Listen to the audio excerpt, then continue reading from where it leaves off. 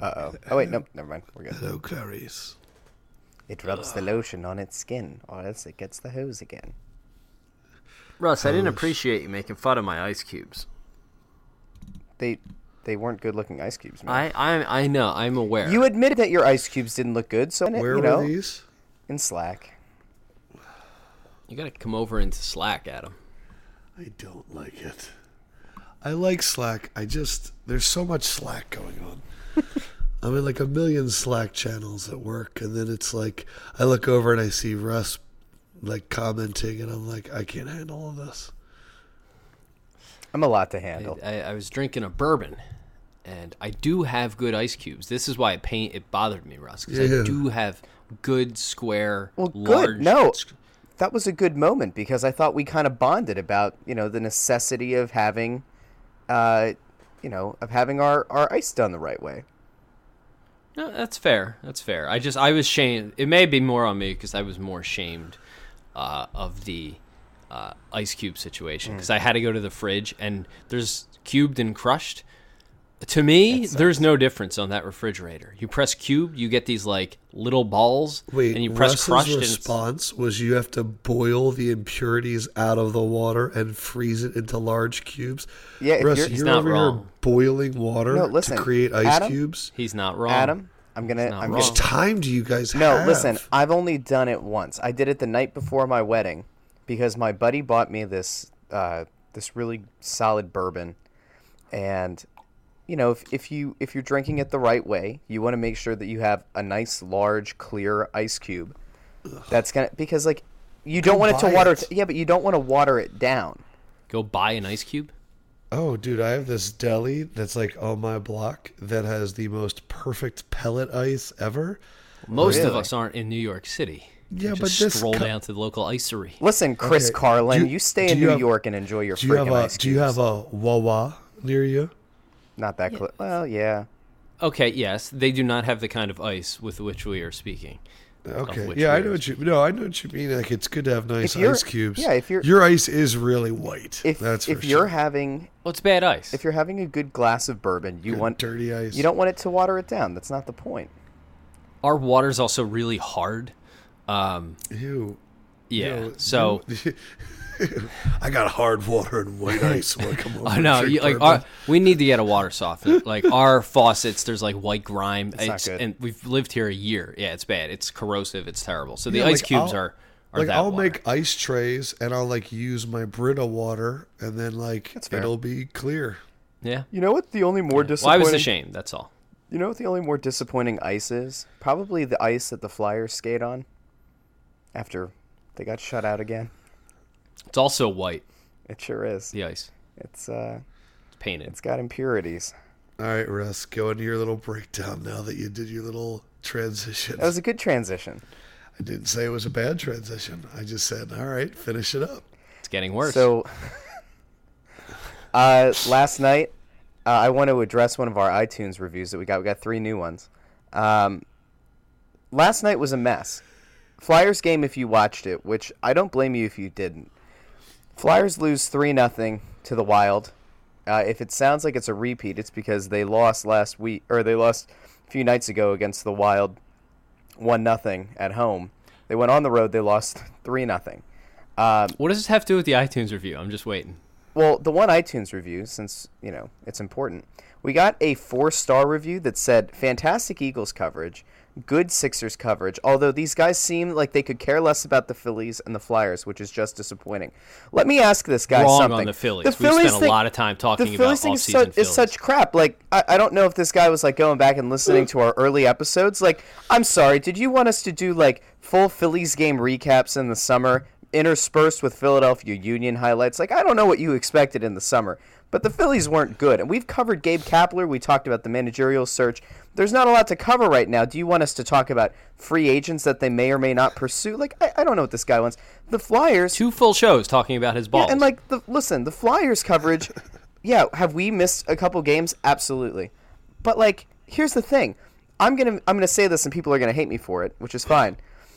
The Flyers right now are becoming the Philadelphia Union to the Sixers Phillies. It's like they're a sport they have a passionate fan base, but they're not going to catch any mainstream fans playing the way they're playing. They're just not. Wow.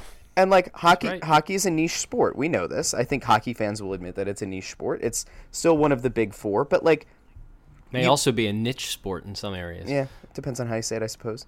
Or a Nietzsche. Ooh, muy bien. Anyway, like, look, I just made that have an issue with the way that they're playing, and now I have a bigger issue. Anthony Sanfilippo was tweeting last night that it had been mentioned on the telecast that they're thinking about blowing up the first line of Giroux, Couturier, and Voracek to address some of the issues they have on second, third, and fourth lines. Of perhaps not having an entire second scoring line. Yep. I mean, like, the scoring has evaporated. The Nolan Patrick injury has plummeted the team into sheer chaos. He's supposed to come back hopefully this week, which could maybe bring a little bit of stability. But, like, they've been burying young players like Konechny on lines that they shouldn't be on. You've got guys like Yori Laterra. He was part of the trade for Shen, I believe. And, like, the disparity between points and plus minus at this point is absurd. Braden Shen's having a solid season. I think he's at 24 points on the year. Laterra, I think, has like 4. They're not getting any better. They've plateaued at best, and now I think in a lot of cases they've regressed. And we've got the pending return of Andrew McDonald coming soon, which honestly, this is how bad it is right now. I'm fine with Andrew McDonald coming back if he's going to take Brandon Manning's spot. But if they start sitting Travis Sanheim, I'm going to have an issue. He's looked pretty solid this year, and he's getting, NHL minutes. It's very clear at this point that if they're not going to be able to put this thing together without breaking up what has been a very impressive and productive first line, that this is not a playoff team. It comes back to what we talked about in the offseason, that, like, I don't think they're a playoff team. I think we got a little bit excited early on. Kyle said that, anybody can make the playoffs in the NHL. If they're going to play like this, they're not making the playoffs. And if they have to blow up that first line and Couturier now has to get moved to the second line or Giroux has to get moved back to center, I don't see this being a positive. Russ, what about the fact I got a tweet at me that said Ivan Provorov is better at hockey than any Sixers at basketball? Jump on that bandwagon. That was from Nick Furr. That is the most Flyers fan tweet of all time. Well, there is a case that can be made in a sense, and this is how you do it. Provorov in his second year is... Good job, Nick. Yeah, I mean, like, Provorov is a legitimate top defenseman on a team. I think there are plenty of teams that would instantly insert him as their top defender, top defenseman. I don't necessarily think that while Simmons has been ridiculously impressive, even if you take out just being compared on the rookie scale, and Joel, because of health and minutes restriction, like, I don't know if you would say that Joel is necessarily as high up league-wide as Provorov is as a defenseman. Like, I think if you kind of take in those kind of characteristics and qualities and such, especially the health aspect of it, I think there is a case that can be made. It's Really? certainly... So I should get a Provorov jersey. If I were going to get one, yeah, I would think Provorov he's a guy that's going to be here for 10, 12, 15 years. Like, he is that good. I've been working on a T-shirt concept that says Russian interference, and it's got Provorov checking someone. Ooh. Just haven't figured out how to quite execute that yet. Well, you put the hammer in the sickle, and never mind. That's not a bad idea. You have the guy who's doing the checking, the end of his arm instead of a hockey glove. Is a I would hammer and love a to sickle. walk around Bucks County, Pennsylvania in a Russian sickle. Russian interference. Yeah, I kinda like it. I don't. That's a bold statement. That's the most Flyers fan tweet of all time, perhaps. My special guy is definitely better than your special guy, who everybody agrees is maybe the specialist of all guys. Ben Simmons could be one of the great ones. So, But he's not right Yeah. now. Like, How cool is it that He might be, Embiid though. listens to our podcast? hold on. I know you want to go Sixers. Hold on. I have one more Flyers point to make Russ. Russ, you isn't mentioned this what I do? Like, I hold That this is in a what you do. conversation for a while. Go ahead. What's that? Never mind. Go ahead. Me or Adam? You. Oh, what did Okay. I do? You're holding us in this Flyers conversation. Go ahead. What's your Flyers I point? wanted to respond to your Go ahead. comment about Flyers fans. Go ahead. I feel like you brought up my playoff comment. The thing that bothers me is this core has been in the playoffs, not far, But the first year they were here, it was like, wow, we might actually have something with this young core that everyone was so happy they traded Carter and Richards to obtain. I'm not going to die on this sword anymore because people won't let me do it, and it's 6 years ago now, whatever. But worth pointing out, the Flyers have won, 2 playoff series in those 6 years and haven't advanced past the second round and haven't been in the playoffs in 2 seasons, or won't. They missed this year, 2 out of the last 3, whatever it is. Jeff Carter is still better than anybody that they attained in those trades, and whatever. Those guys don't form a workable core. Like, as likable as they all are, it's like as long as we're still relying on Simmons, Voracek, Giroux, and Couturier as like some sense of the core and the top scorers, this team's not going to be good. Like, they are a second line. Like, our first line maybe is a little bit better than a good team's second line, but generally speaking, like our first line is performing at a very impressive clip through 10 games, and the Flyers have also been shut out 5 times in those 20 games. Sorry. Yeah. Like, you're talking about a very small stretch. You're talking about expecting Couturier to replicate his output, which he's never done over his career. Like replicating the first 15 games of this season on a new line. Look, those guys aren't bad. I'm not trying to knock them, but I don't think they are one of the. To me, like, fine, if you want to call them a first line, then the Flyers have nothing resembling a second line. The point is, like, really good teams should have a better overall player, and they should have a scoring, like a second scoring line that can do real damage. And the Flyers continues to elude them. The fact that they haven't put like any sort of consistency in goal in 4 years. I know everyone talks about how great Hextall is, and everyone was happy that he was starting to unload contracts and do all the right things to build the team. And there's definitely like a process nature to everything the Flyers have done. But at the same time, and through kind of no fault of their own, you have this core of assets that is just sort of like wasting away their good years, where they're good, solid contributors but not on a good team. Like, it's just such a weird mishmash. I know we got a lot of young talent, and 2 years from now it might be like, hey, here's Ghost and Provorov and all these guys and Nolan Patrick.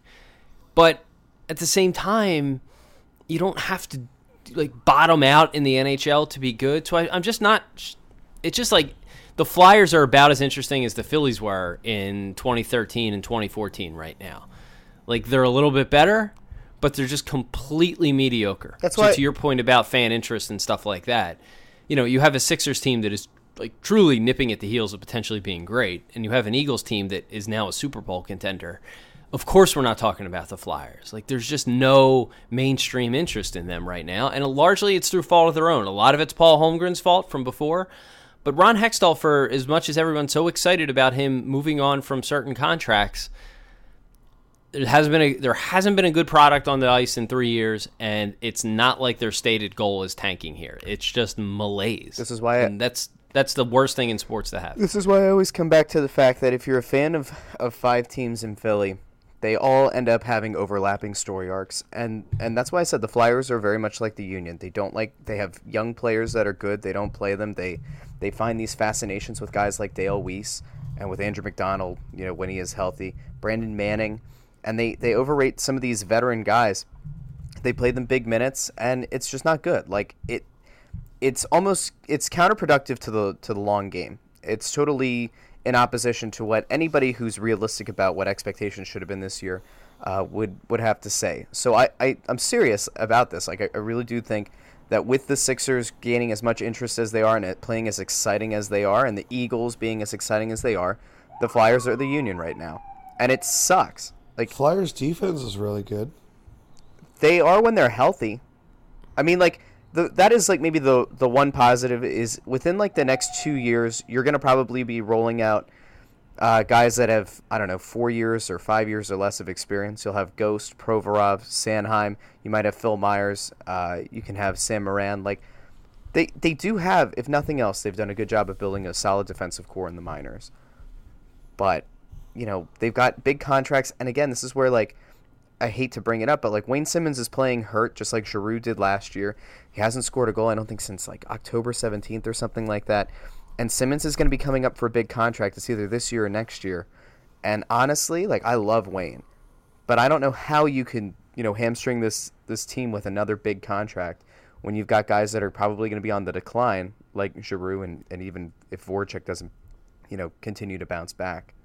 Anyway, there's some I agree Flyers with you, by coverage. the way. I feel like they should never signing Simmons to me makes no sense. I love Simmons too. Like He's- that's what yeah, hurts but- is like that's a guy I really like, but I think he's just going to cost you way too much. But he has a skill set that is like As someone that's been on like the periphery of like rooting for the Flyers for the last few years, of like caring about them and like wanting them to do well but not really watching, like the relationship with Simmons has always fascinated with me because I always hear the same thing. He's really good, just I don't know. Like that's what everyone always says about Simmons. I think last year he was playing like he played, should I say, out over his skis? Will I get shit on for using that phrase Yes, again? do it again. Yeah. How about above his fighting weight? That's another one I enjoy. Yeah, that one. Or you should learn the names of brands of skis and then like really go in the weeds with it. Like out in front of his K2s or K2 Yes. skis. I Yeah. know very little about skiing. I've never even been skiing, and someone told me weird. that's even more like Kyle's weirdly, a pizza pie As a guy. mainline guy, as a Novograd, Pizza like slice. I would think that skiing would be something that you needed to be able to prove in order to get accepted. I grew up in a Delco household. Dirty When you grow up in Delco? Delco, you don't leave Delco. Yeah, Huh? you don't. Yeah, I know how to make pretzels and water ice, but I don't go to motherfucking mountaintops. Just like I know how to mine coal. Blue Mountain. Speaking of which, yeah, I don't like cold. I don't like cold. Go ahead. Speaking of which, we had an iTunes review that alluded to coal mining. A 5-star review. It's I'm Waiting by Phillies WSC 8008. I get out of my political science lecture every Monday, Wednesday, Friday and look forward to listening to the latest episode. I love the podcast, especially because of its two contributors, Kyle and Adam, have their finger on the pulse of Philadelphia sports. As for Russ, well, we have a beef to settle. Over the summer, I wrote a 5-page essay on how Russ's fantasy shore house made up of Philadelphia legends would fall apart. A stupid topic, yes, but even more idiotic shore house. I'm still waiting for your rebuttal, and once I get it, I will fully praise your bold takes. I don't care if you're busy teaching young coal miners about low-wall mining. A promise is a promise. Again, I love the podcast. That's amazing. And Charlie's Burgers. Did you read the report, Russ? Yeah, remember I think I read part of it on the podcast. That was Did you give your review? That was over the summer. I did. I gave a review and I said I was going to write a rebuttal, and then life happened. I will work on it, Bill. Slacking Russ. Yeah. Real That's quick, amazing.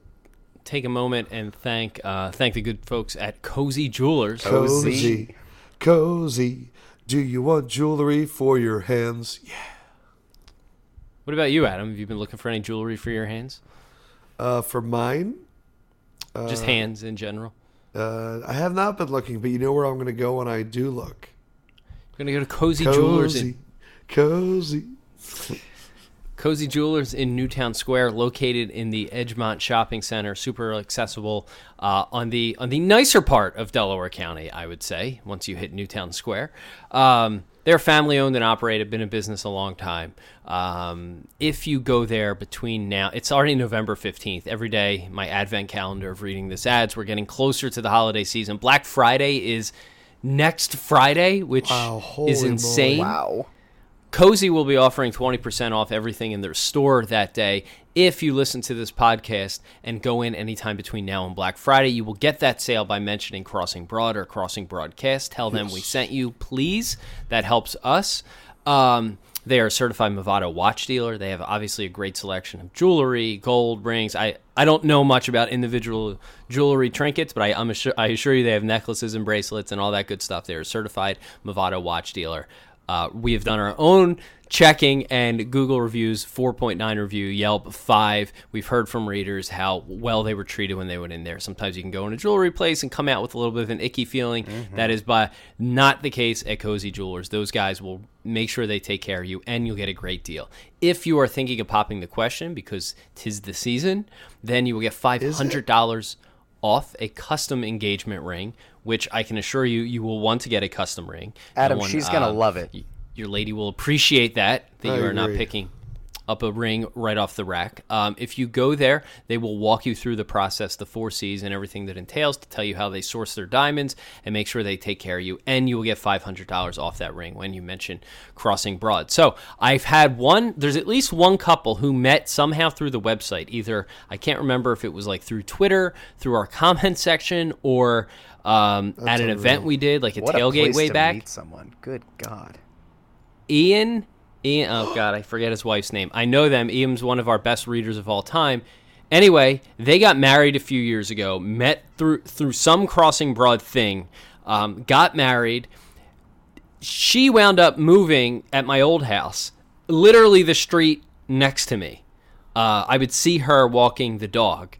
She was moved with her sister before she got married. So, like, this is a very family affair, Crossing Broad. So I'm already have a hand in one marriage. So if you go to Cozy, we would like to have a hand in many marriages. So please go there and check out their stuff. Located in Newtown Square, family owned and operated. I think I checked all of our boxes there. Edgemont Shopping Center. Don't go to Jewelers Row downtown. No one wants to drive downtown in the middle of Christmas season unless you work like a block away. Yep. Anybody else in the area, just wherever you're coming from, 95 Turnpike, 476, hit Westchester Pike, go to the Edgemont Shopping Center, super accessible. You'll be in and out, and you probably won't even want to get out that quickly because they'll treat you so well. So thanks to Cozy Jewelers for sponsoring the show. You can check them out, Cozy Jewelers, COZZI Jewelers.com for more information. So thanks again for sponsoring. Man, you take advantage of that 20% off. You can go down there, buy something nice for the loved one, and then kick your feet up for the rest of the month because you can be cozy knowing that you've done all your Christmas shopping. Cozy. Is anybody else, I don't know which one of you this question's more poignant for, Probably is anyone right. else sort of bored by radio wars in general? Yes. Yes. Okay. It's This not one just was me. really interesting, though, for me personally. So do you have a stake in Chris Carlin or WFAN, or was that a job that you were going for? No, I wouldn't. 610-622. Well, no. So Sims. Were you applying for jobs in New York, and what city would you apply for a job for? 610-632. 888-729-9494, pound 9494. 610. Lots of numbers. 215-968. That was my home phone number. Whoa! Okay, Mr. Smart. and Mrs. Lefko, how are you? No, so Sims was one of the guys with the Carlin and Bart Scott show. If you read the article, and then he pulled out, and they gave it to Maggie Gray, and that was the one that Carlin left Philadelphia for. It was interesting to me when it first happened because I was like, man, New York just comes in and goes, no, we need him. And like pulls him away from like a major afternoon show for theirs, and it's like, damn, like that. Like he wasn't even here. Was he even there for a year? I just I checked our introductory post. It was the end of last October, so literally a year. Yep. Wow. He was okay. Yeah, for me, I've heard from a ton of people. You wrote that you couldn't get over it. What's that? You wrote that you couldn't get over it. That he always would be New York to you. It's like yeah, Tom it McCarthy. wasn't. For me, I just didn't like him on the radio. Period. Like point blank. Period. His style of sports talk radio, to me, sounded like the most classic New York kind of loud, blustery radio that there is. That it was not my cup of tea. I will say that I've heard from a good number of people and saw a good number of tweets yesterday. People really seem to like him. He seems like a genuinely nice guy. He doesn't really come across that way to me on the radio, but I've heard from people privately and seen tweets like people really seem to like the guy. So good for him. I mean, you're going from drive time in one big city to drive time in the biggest city. So that, and like he was the producer for the Francesa and Mad Dog show for like all of those years. So I'm sure it like means something really special that like he's the one taking over for Francesa's show. Like that's a really cool career arc achievement for him. So good for him. that's big shoes to fill too. I was going to say, man, I don't know if I want to be the guy right after Francesa, just because you're going to get all of that like repercussions, but you also can't turn it down. The even though Sims did. Now, would he have turned it down if he knew that it was going to become the drive time show? Oh, no, he knew everything. He's just, he was doing Sunday Night Football, and he's got Bleacher Report, so he's feeling good. So wait, so he had the opportunity to be a part of the show now, not in a previous iteration of the show. Oh, yeah. Oh, that was Okay. reported in the New York Daily News. Oh, okay. Wow. Wow. Interesting. Yeah. Is he sure about that?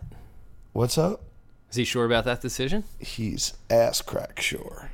Wow. Yeah, he's. That was an old man show bit they used to do.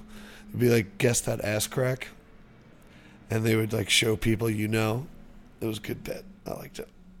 Nice. Anyway, I yeah, feel but then like who? John Marks is taking over now. That's interesting. It is. Well, first of all, to your point, Adam, it's interesting that CBS, which is soon going to become Entercom, like on Friday, just was like, "Yep, nope, we need him for New York. This show is more important than that show." And WIP, you figure it out. I heard from someone yesterday. I don't know how. Like, I really don't even know how involved this person is, but they were like, "Yeah, I think everyone kind of knew the score, knew that the fan was potentially, trying to maybe groom Carlin for taking over for Francesa when he was done, and they sent him to Philly to kind of get some seasoning in that I time don't think slot." that's what happened. What's that? I don't think that's what happened. I don't know if this was their long-term plan.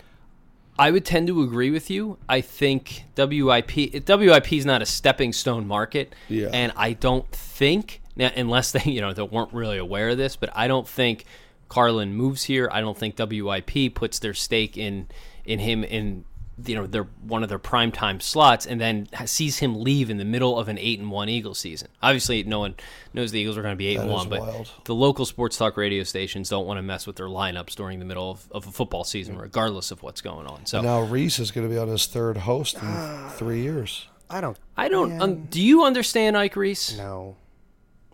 Adam? I don't consume enough. I get Ike Reese for football. Look, there are certain guys in the city that kind of have their shtick, right? And they have their one sport that everybody tells them to stick to. Like Martinez is hockey, even though he's more than that. Ike is football. Ike has never I've never listened to a show that Ike Reese has been on and said, "Wow, I really gained new perspective from listening to him talk about a different sport." I liked Ike when he was on Comcast, like way back when. I like him as as a football analyst. I don't like him as a host. I don't get it. And Here's the thing with Ice. He's even with football, like he knows football, he knows the players, but he has never crossed that line. I get that these guys aren't beat investigative reporters, and we're not expecting radio hosts to break news and stuff. When Ike tweets a year or so ago, someone's like, "Oh, you knew this might happen. You're close to these guys." He's like, "I didn't know anything. And even if I did, I certainly wouldn't tell you," meaning like the audience. Like I wouldn't tell the audience if I had inside info. His ability to, you have to understand that you are now crossing the line from athlete into media. And he has never understood that. He shit on me so hard a few years ago. And part of this is personal, but he shit on me so hard Deshaun Jackson's house got robbed. There was media on the street, news vans on his street in South Philly, in that, I forget the name of the little community there. Everyone trying to talk, his mother was home at the time. Everyone trying to talk to his mother, talk to somebody involved, talking to his neighbors. I figure, well, I'm not there. I'm not taking my vehicle down there. So I just tweet his mother, who's active on Twitter, "Hey, what happened?"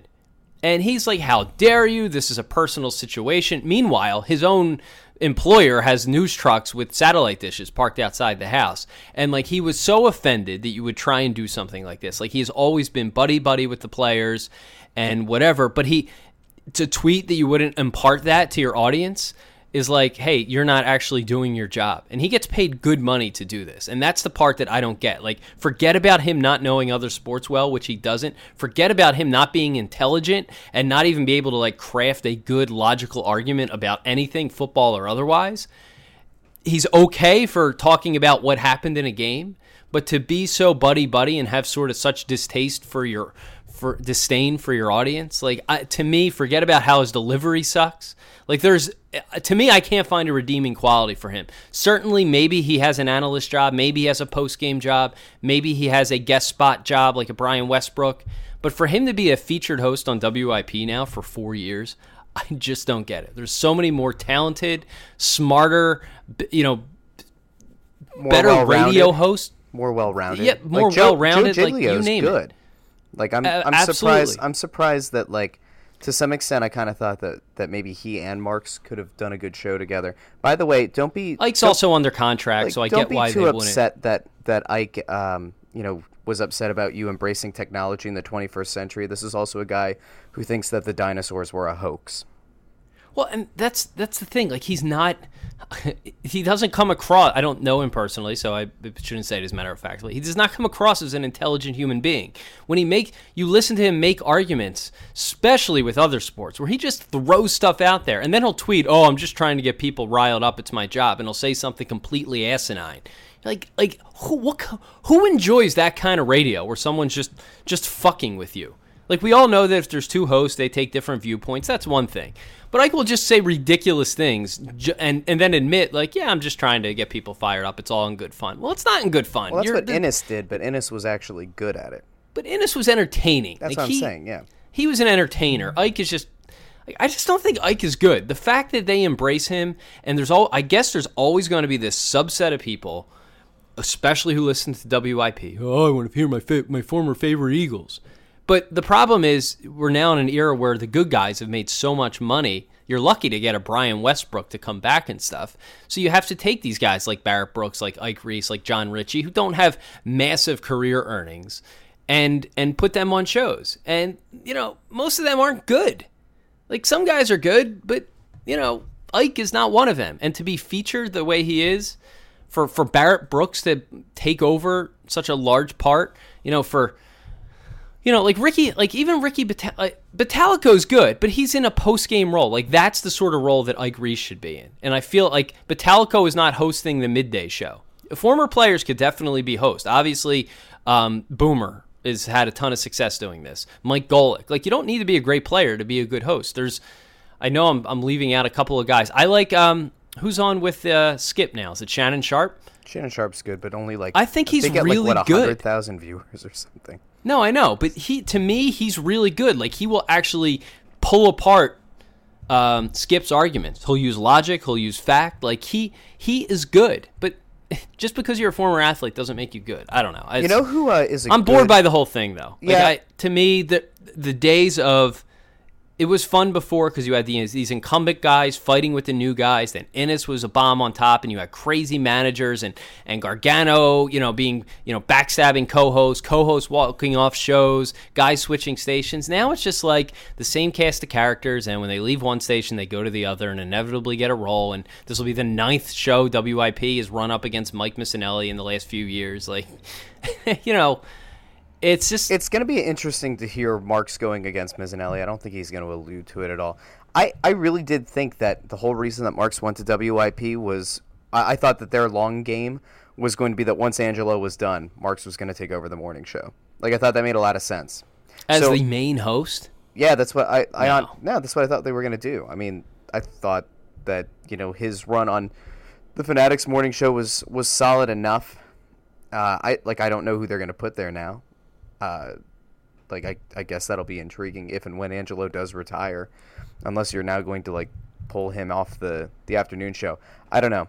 I don't totally understand it, but well, I feel like what this was too. Keep in mind, it's the middle of the season. Ike, I'm sure, has a contract. Like, this could be a temporary thing. Like, John Marks makes the most sense. He's done drive time shows. He was there in the evenings. He's very experienced. Like, John's good. I like him on the radio. The thing is, I don't think he's a lead. Like, to me, he was always really good with Mike. To me, he could have been good with a guy like as a number 2 on a morning show with someone like Gargano. I don't think his personality's big enough, or like his opinions are strong enough as a number 1, and that's not a shot. Like, I think he's good. I always enjoyed listening to him. The thing is, when you put him with Ike, like, Ike's certainly making more money there, I would think. But John's the more traditional radio host, so he's going to be kind of the point man, I guess. but he's not really the lead, and Ike's the bigger personality. But like now, are you building the show around Ike, or are you building it around John? And to me, like neither guy, like both guys could be in some situations good as the number 2 guy with people, and I don't get that afternoon show, but I get why this is the most logical move for at least a few months. To me, it would have made some sense that if you could have convinced Ray Dittinger to work every day during the week, and he doesn't like to drive, and he has to I think he would have to get picked up. Set and up he a doesn't use remote phone. from his house. Right, like if you Glenn, could have convinced... Glenn and Ray would have been on. I mean, I love that weekend show. I know a lot of people who love that show. If they had been able to take over even in a short-term role for the rest of the football season, that's what until I mean, you reload, like that really is a good, insightful show. Yeah, it's not your long-term solution, but you have 2 guys who everyone agrees are a good foot, and they're obviously a little bit one-dimensional, and you agree that, like, okay, everyone likes these guys. We have 2 months of potentially hardcore football talk. Let's just put them there and find something else for Ike to do for a little while, and then revisit it in February after the Eagles win the Super Bowl. Let him go do some archaeology work. Time for Worldwide Genocide. Here it is. Last iTunes review that we got was a 5-star review. Break down this week's NFC action. Who worries you the most for the Birds? Want to hear the Mush's take? I think we did that on Monday. I think that was done very well. I think eventually, maybe now would be a good time to recap the game that happened the other night, Sixers Clippers, and you and I do have that bet going on. Looking good. Favorites tonight. Favorites tonight. See, now I am thinking that they're going to beat the Lakers, but my whole point in this entire thing was I think that the Sixers were more likely to lose to the Lakers than they were to beat the Warriors at home. They should go out and win tonight. I'm disappointed. I want to say this really quick. I'm disappointed in Joel that New York is fighting back. I'm disappointed that Joel has now really held up and pulled back on going after Lonzo. I mean, he's essentially now said that Lonzo's a great point guard. They love Lonzo. It's all been in good fun, and that's fine. But I really did like the idea of going into this game as a big rivalry and like having everybody continue to pull up the Embiid tweet from draft night at Ben Simmons that said dunk on him so hard that his daddy has to come out on the court for him. I liked that little bit of a faux rivalry, but it is what it is. We'll see how tonight goes. They should win. Would you say they're 1.5 point favorites? I think they right? were as of yesterday. Yeah. So it should be interesting. To be fair, Joel Embiid says that about it's all in good fun. So I don't know if he's thinking that about Reed from the Clippers. That was something. I think he literally said that. Like, it didn't bother me. It's all in good fun. What's his name? He's the trash talk king. Dude, I love the fact that in that game, he had the one play where he had hit a mid-range jumper, then goes back down the floor a little bit later in the game, pump fake, DeAndre Jordan, jumps and kind of like cringes in the air knowing it's going to be bad. Blake Griffin slides over as if he's going to go block Embiid, and then he just goes, no, I'm not becoming, Joel's next poster. Gets out of the way, doesn't defend. Embiid, breaks the rim. It was good. All right, bye. See you, Russ. Did you watch Sixers game the other night? I did. And it made me realize that I probably shouldn't go on podcasts and talk about how players don't look great after they play the Warriors. That was my realization. It was like, here's Embiid, and he holds DeAndre Jordan like 2 points, and DeAndre Jordan gets fouled out and like feels like 6 plays because he can't handle Embiid. And Embiid is like pump faking and going to the basket and getting to where I want him to go. And I went, man, that's how good the Warriors are, is that they make people look so bad, and then I just overreacted. But Embiid was fantastic the other night. Simmons is just so special. Robert Covington continues to just amaze. I think TJ Payday today. Payday. What do you mean? I think today or tomorrow they could sign him. Oh. He's going to get paid this week, I believe. Wow. How much are we? What's the estimation? I have no idea, because I think any articles from before the season as to how much he would get are probably now wrong, given his torrid start. Yeah. like to me, he's rendering. If I'm JJ Redick, every time I see him make a shot, I'm like, well, shit, they're not going to need me around next year. You know, if I'm JJ know? Redick, I'm going, they just paid me $23 million. So That's fair. That's fair. yeah, But yeah, I think Redick thought good. maybe he would stick around for another year. You know, there might be a future here. Maybe there is, but like when you see Covington, it's like, well, maybe we have our 3-point shooter. Yeah. Can't really have enough. I would love as many as possible, but I know what you're saying. And I would say that I think T.J. McConnell is better than Austin Rivers. Like I was watching that game the other night, and I was like, T.J. McConnell's more impactful right here. I'll say a few things. Like one, there's a part of watching a 10 o'clock, 10:30 NBA game that I find very romantic. Yeah. Like I'm sitting there at like 11 at 20, and I'm like, this is great. And then there's a part where I'm like, this is ruining my fucking week. Like Tuesday morning was abysmal trying to get up or whatever. Was it tough getting up at 9:45 that day? What do you mean? Aren't you a late waker? No, I try not to be. You don't have to be in work till like 11. No, it depends on the day. Tuesday is also gym day. Tuesday, yeah, so I want to get there early. Swole. Yeah, man, you gotta get the chest, the pec deck. You gotta get it rolling. That's I'm excited to see Russ in person. You know, Russ has a good pec situation. Russ is not like me. I'm narrow. I'm skinny. I'm never. You got that bird body. Russ is a little bulky up top. I don't know if that's ripped. I don't know if that's cheeseburgers. The best part and Popeyes. The best part about talking about Russ is that I know that he listens later, and then I imagine he can't do anything about this right now. I imagine him just like sitting in his car, listening and just like fidgeting and just being like, I want to say something. Yeah, but I mean the Lakers. No, I think this should be a win. Like I to watch the Sixers be like visibly better than the Clippers, and the Clippers always beat the Sixers the last few years. Like I know they didn't have Chris Paul or they didn't have Patrick Beverley, so they in essence had no point guard. But it was just nice to see that we're like definitely better than them. Like it's. I get confused. Like I'm still in shock whenever they're playing well. And I was actually talking with the Malamutes yesterday, creators of Game of Zones and Sixers fans, and me and Adam were just joking around about how I watch Sixers games and I'll just start to tweet things like, wow, the Sixers are so good, or wow, Ben Simmons, or wow, Embiid.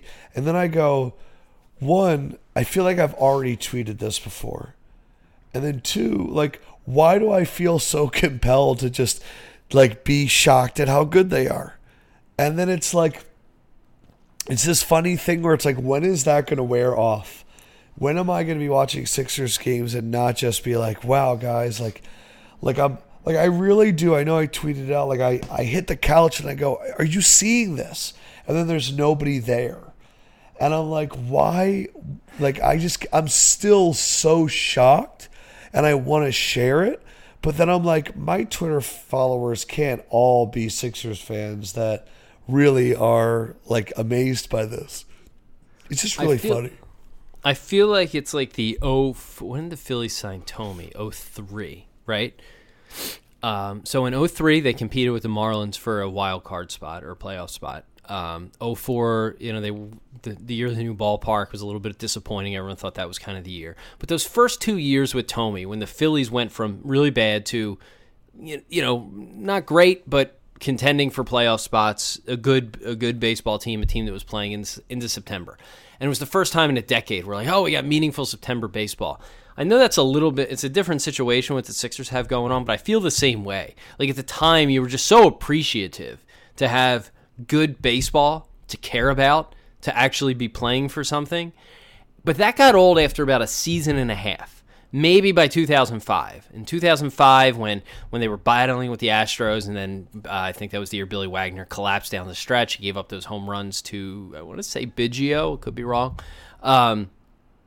That to me, like it was like for a year or two, you were stepping on the throttle, and the RPMs you were starting to redline. But now you needed to, like, now it was fun, but now you needed to change that gear. And the Phillies took an extra year or two to change the gear, and it wasn't until 2007 in September when they, upshifted and took off into the playoffs. So I feel like we got probably a season, certainly a full season of it with the Sixers. Next season, depending on what they do in the offseason, you're going to truly expect them to win and truly expect them probably to contend in the East. I think like the timeline could be accelerated to that because to me they've looked so good. And I keep going back to the fact that they were very close to winning the opener in Washington. They held a fourth quarter lead against the Celtics in the home opener, and they lost that Rockets game. Now I know you could revisionist history for anything, but this was a young team and like really 3 of their first 4 actual games together, almost beating some really good teams and just scuffling down the stretch. They've mostly figured out those late fourth quarter situations. Mostly, I say that after the Sacramento game the other night. But like they could be what are they 7-6 now? Whatever they are. Right. They could legitimately be 9-4, 10-3. That's really impressive because Kevin wrote a piece for the site. I know every time we talk about the Sixers, but I feel like he's been a step ahead of everything except on this. He went through their first 15 games and how difficult this stretch would have been. I thought he was being a little negative, but he had them going 4-11 in that stretch. Well, they've already won seven of the 13 games. They're way out ahead of where I think anyone thought they would be at this point. To even be 500 after those first 15, which might be where they wind up, is super impressive because this has been they're playing the best teams in the league. Many of these games on the road, long West Coast stretch, all this stuff. The schedule is going to get much more manageable as we enter December and January. And the end of the season, because of all these road games now, they end with like a stretch of like 6 of 9 at home, something like that, against beatable competition.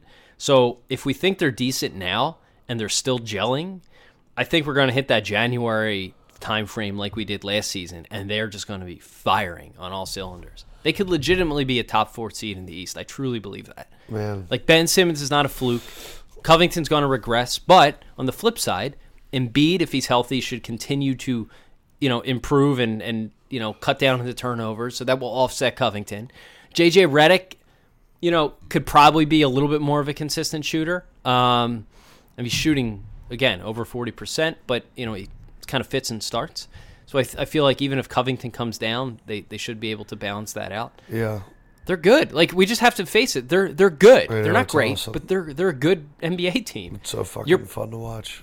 Your point about the late night games, I agree with you, but I always liked watching non-Sixers games, partly because they were never on national TV. I always liked laying on the couch, even before I was married and stuff, and watching like the Suns back in the Nash days, like watching the West Coast game on TNT or whatever, and just falling asleep to it. It's background noise and you fall asleep. With the Sixers now, you want to stay up to watch the end, and it's proving to be really difficult. Well, yeah, and the problem with the Sixers that I'm realizing is they come out so fast in the first half, and you're like, got this one, and then I'm like, oh shit. Third quarter comes around, and now it's the last few games where they've established a lead, and then the other team just starts roaring back, and that it's, I don't want to say they're gonna have to learn how to win, which is a popular like newspaper phrase, I feel like, but they just being consistent, because once they start having to sit Embiid a lot, and they play a lot of like the second line. That's always when the other team comes back.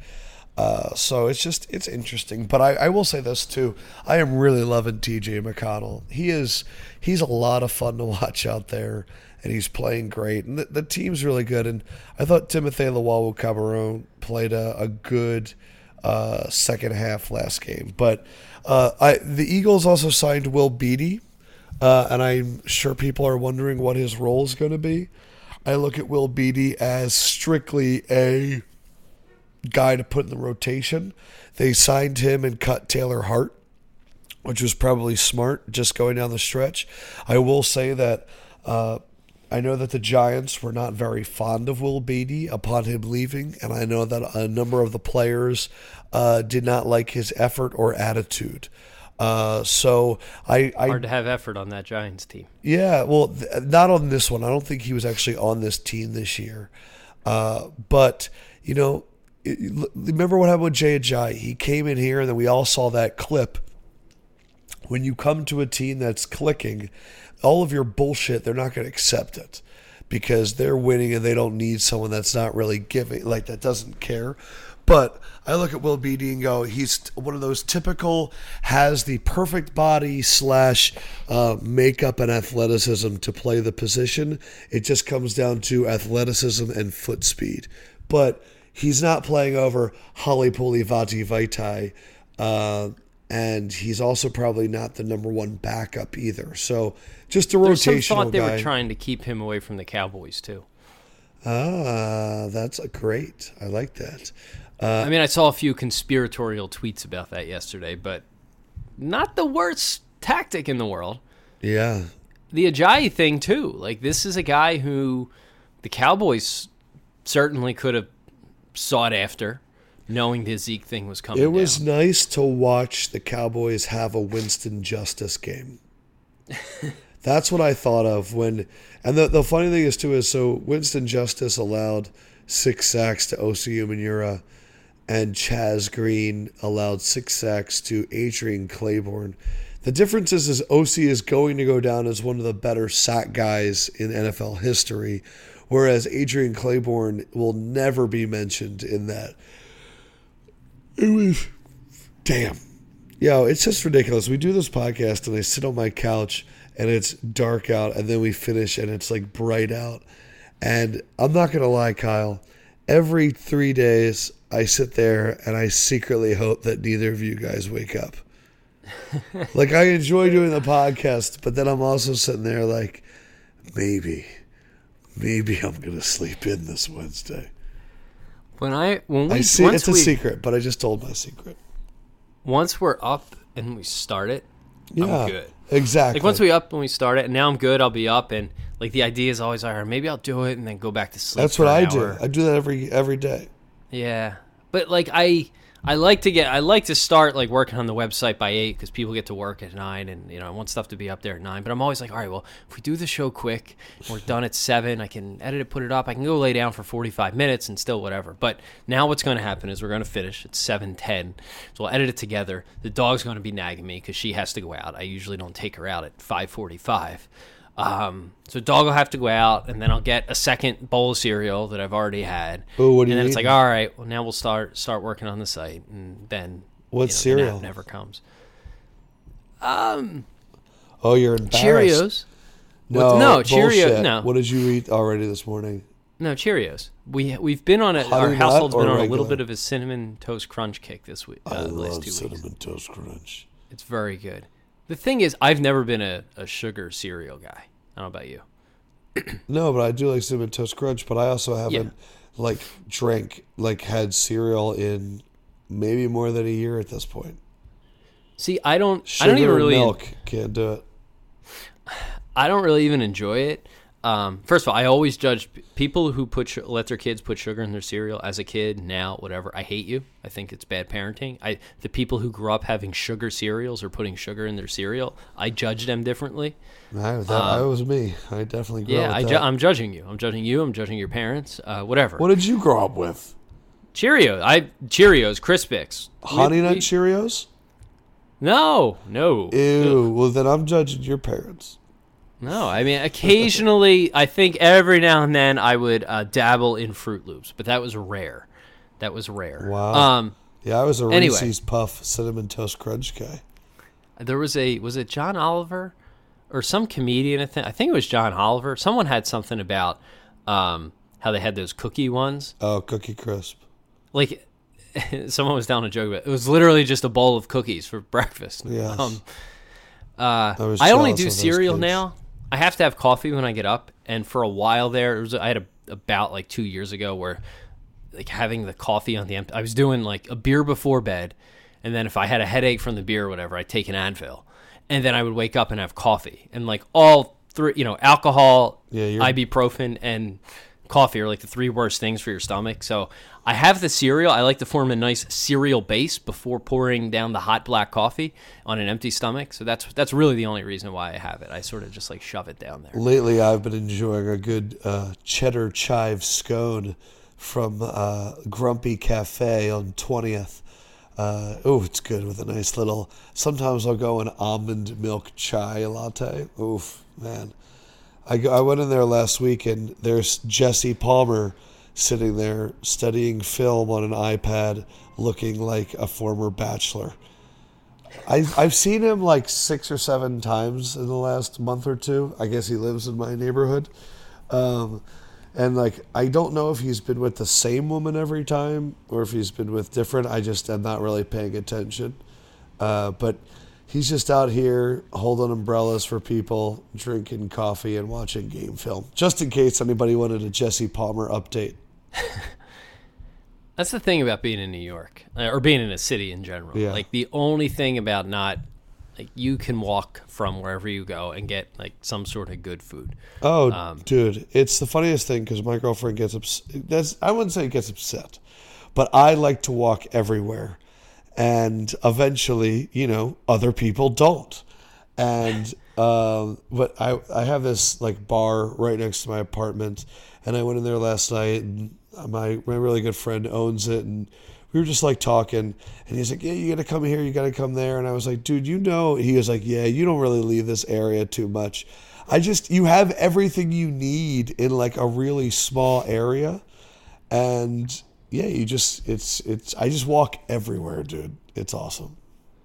Yeah, no, that's the plight of living in the suburbs. Like whatever, I can't go get that scone today. As good as that sounds, as good as getting a good healthy breakfast sounds, like what do we have downstairs? Do we have some eggs? Do we have some cereal? And well, it goes back to when we were both doing the vegan thing. Like it's a lot easier when you're surrounded by like so many different places. Yep. It's not just super fresh. Yep. Yeah, my wife was making me chickpea salads for lunch for like 2 weeks. Holy shit, that's the life right there. Yeah, but you can't go out and get a good, like, to your point, you could walk somewhere and get a good quality meal that's like vegan or vegetarian or whatever it is you want to eat that day. Yes. You can get a really good version of that. And it's, tasty and different and change it up every day. You don't have to put as much forethought to it. You're absolutely right. That said, it probably costs you $48 to get a salad where you live. So yeah, I would definitely in like the $12 range, but I don't know. All right, we're off the rails. Well done. We are. Wrap it. Yeah. So Friday we'll recap the Lakers game. Oh, sorry. One thing. I said wrap it, and it made me think of the Lil Wayne's remix to Lollipop at the end. What? Speaking of off the rails, where he said, wrap it up, make her want to lick the rapper, right? To me, I want to get your thoughts on that song, because to me, that is about this before. Oh, did we? That is the pinnacle of hip-hop, was Lil Wayne's God, you need to verse take that on the back remix to Lollipop. What are your thoughts as a hip-hop aficionado? Yeah, that's the most ridiculous sentence I've ever heard. Really? The pinnacle of hip-hop? Okay, a little hyperbole there, but do you not agree well, that what was, about that it? was What pure, about it speaks to you so much? I'll pull up the lyrics while you're explaining You're going to tell me me that in the most popular form of music in the world, and it's been documented, and it probably has been that way for a long time, that you're going to tell me Lil Wayne going, lollipop, lollipop, no. Make her lick a lollipop? No. Here is the number one pinnacle. I'm not. I'm trying not to. All right, here's the verse. No, I'm not looking for that part. Okay. Here's the verse. You're going to turn out like Peter Vesey on this one. No. No. All right. Why would she?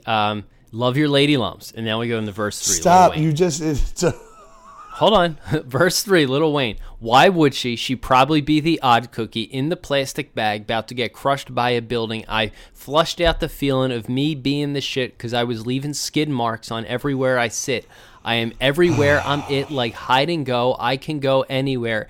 Eeny, meeny, miny, mo. I'm in your... This next 4 lines just blow my mind every time. Stop. He just said eeny, miny, miny, mo in a rap lyric, and you think it's the pinnacle? Hold on. I literally listened to the Rat Radar podcast yesterday, and they were interviewing Steve Stout, who produced like with Nas, and he did so many things with Jay-Z, and he gave a whole thing about how really great verses are when you don't take a line off, and you just hit me with eeny, meeny, miny, mo. God, but hold on. Here it is. This next sequence of lines to me is the pinnacle, and I'm not even joking. I think this is brilliant. Here we go. And I'm in your neighborhood area CD thing tape deck, iPod your girlfriend, and she say I got great sex. Safe sex is great sex. Better wear a latex because you don't want that late text that I think I'm late text. So wrap it up.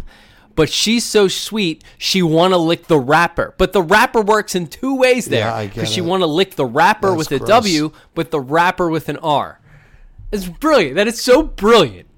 It is so brilliant. I rap that song a lot in 2008. You're every Lil Wayne fan ever. Where my issue with Lil Wayne has always been like 70% of his verse is like nonsense, but then he'll have like a double entendre, and you're like, see, he's doing wordplay, and I'm like, shit. But the progression of what I just read, like just switching from the area CD thing, tape tech, iPod, then to your girlfriend, and then he switches to great sex, latex, safe sex, rapper, she's so sweet, she want to lick the rapper. Like, that is brilliant. It is pure brilliance. I know you've never really listened to Jay-Z. Have you ever listened to the Blueprint album at all? Oh, yeah. Okay. Yeah, I listened to the big ones. Okay. By the way, bought Taylor Swift Sight Unseen at like 11:30. I know. We were talking about this, and then it cut out. Wait, that's right. You said it sucked, though. I didn't say it sucked. You said it was the worst thing you ever heard. That is truly, truly not true. I'm going to tweet it out. To me, she's like following her own Francesa here. Like, this album is Carlin following Francesa. It was written after Illmatic. 1989 is the pinnacle of pop albums, in my view, of all time. To me, 1989 is this the is incredible. single. You just went Lil Wayne's verse on Lollipop is the best verse of all time, followed by Taylor Swift's 1989 surpasses anything created by Michael Jackson. If I would give you, let's set aside Michael Jackson, because I think he's in a class of his own. Okay, if we set aside Michael Jackson, I think my phrase holds up. But I would even say, are the Beatles pop music? I'm not, in my estimation, I'm not including the Beatles here. I mean, I guess the time they were pop, but that's not, I don't think they fit the modern definition of pop, because they were, real music, I guess. To me, though, every single song in 1989, every single one was good. Like, I can't remember another album where it was like, I don't like this song, I want to change it. So she's following up an A++ effort. I listened to it again a little bit last night when I went to buy a bourbon. There's nothing like going to buy a bourbon and then getting in your car and listening to Taylor Swift at full tilt. There's a real dichotomy in that, I know. It's not as good. There are some really good songs. I haven't really chewed on it enough yet to have a full take, but you listen to 1989 once and you're like, yep, this is it. This is it. I don't have that feeling yet, but it's good, not great so far. Man. That'd be my review. I really need to, I hope people listen to this entire podcast so that I can get some tweets about this, because this is like our own version of analytics here. Mention something crazy at the end and see how many people tweet us about it. And then Russ, it's not crazy though. I believe this. Actually. Russ, I know you're listening. I need you to start talking about this immediately on Friday. I need to explain to Russ how rundowns work. Because you can't do like 7 minutes of flyers. You can't be like, one person said, we don't talk flyers, so you go 7 minutes of flyers off the top. You go 7 minutes of Taylor Swift off the top, and then you go into everything else. You got to really hook them with what they care about. My favorite Russ thing, and love you, Russ. My favorite Russ thing is he'll find a stat or a factoid or just a news item, and he'll drop it in Slack. He'll be like, the Eagles signed, or and not even that, because you could talk about a signing, but like there would just be like a news nugget, like so and so got a mundane contract extension, and we should talk about that. And then we're like, okay, well, what's the discussion here? Like, it happened, right? This is the score. Like, here's the factoid. Now, what is our discussion? So I he'll put a thing in Slack, like, I saw this great stat about Robert Covington. I want to mention it. But then I'll mention it, and we're like, okay, so what's the back and forth associated with this stat or this factoid? Yeah, but the true thing is Russ is the only one putting stuff into the Slack. That is true. And he truly is the glue that is keeping this shit together, because the only reason that I'm waking up at this point is because I don't want Russ to just keep texting or keep messaging anybody here, and then I'm like, oh, fuck, I got to be there for Russ. Like, as soon as Russ puts anybody up, and I'm like, yes, I'm up, Russ. It's not just you, it's us. And on that, I think that's a good place to leave. Friday, we are going to recap the Lakers game tonight. We will preview the Dallas game for Sunday, which, man, I hope we just beat the shit out of them. That'd be awesome. But I'm still going to have to pick against the Eagles because that's my role as the mush. Yeah, we'll be back on Friday. So I hope you guys enjoyed it. Let Kyle know your thoughts about his review of Lollipop and Taylor Swift. The remix to Lollipop. I'm excited to read it on Twitter. Love you guys. Talk to you soon.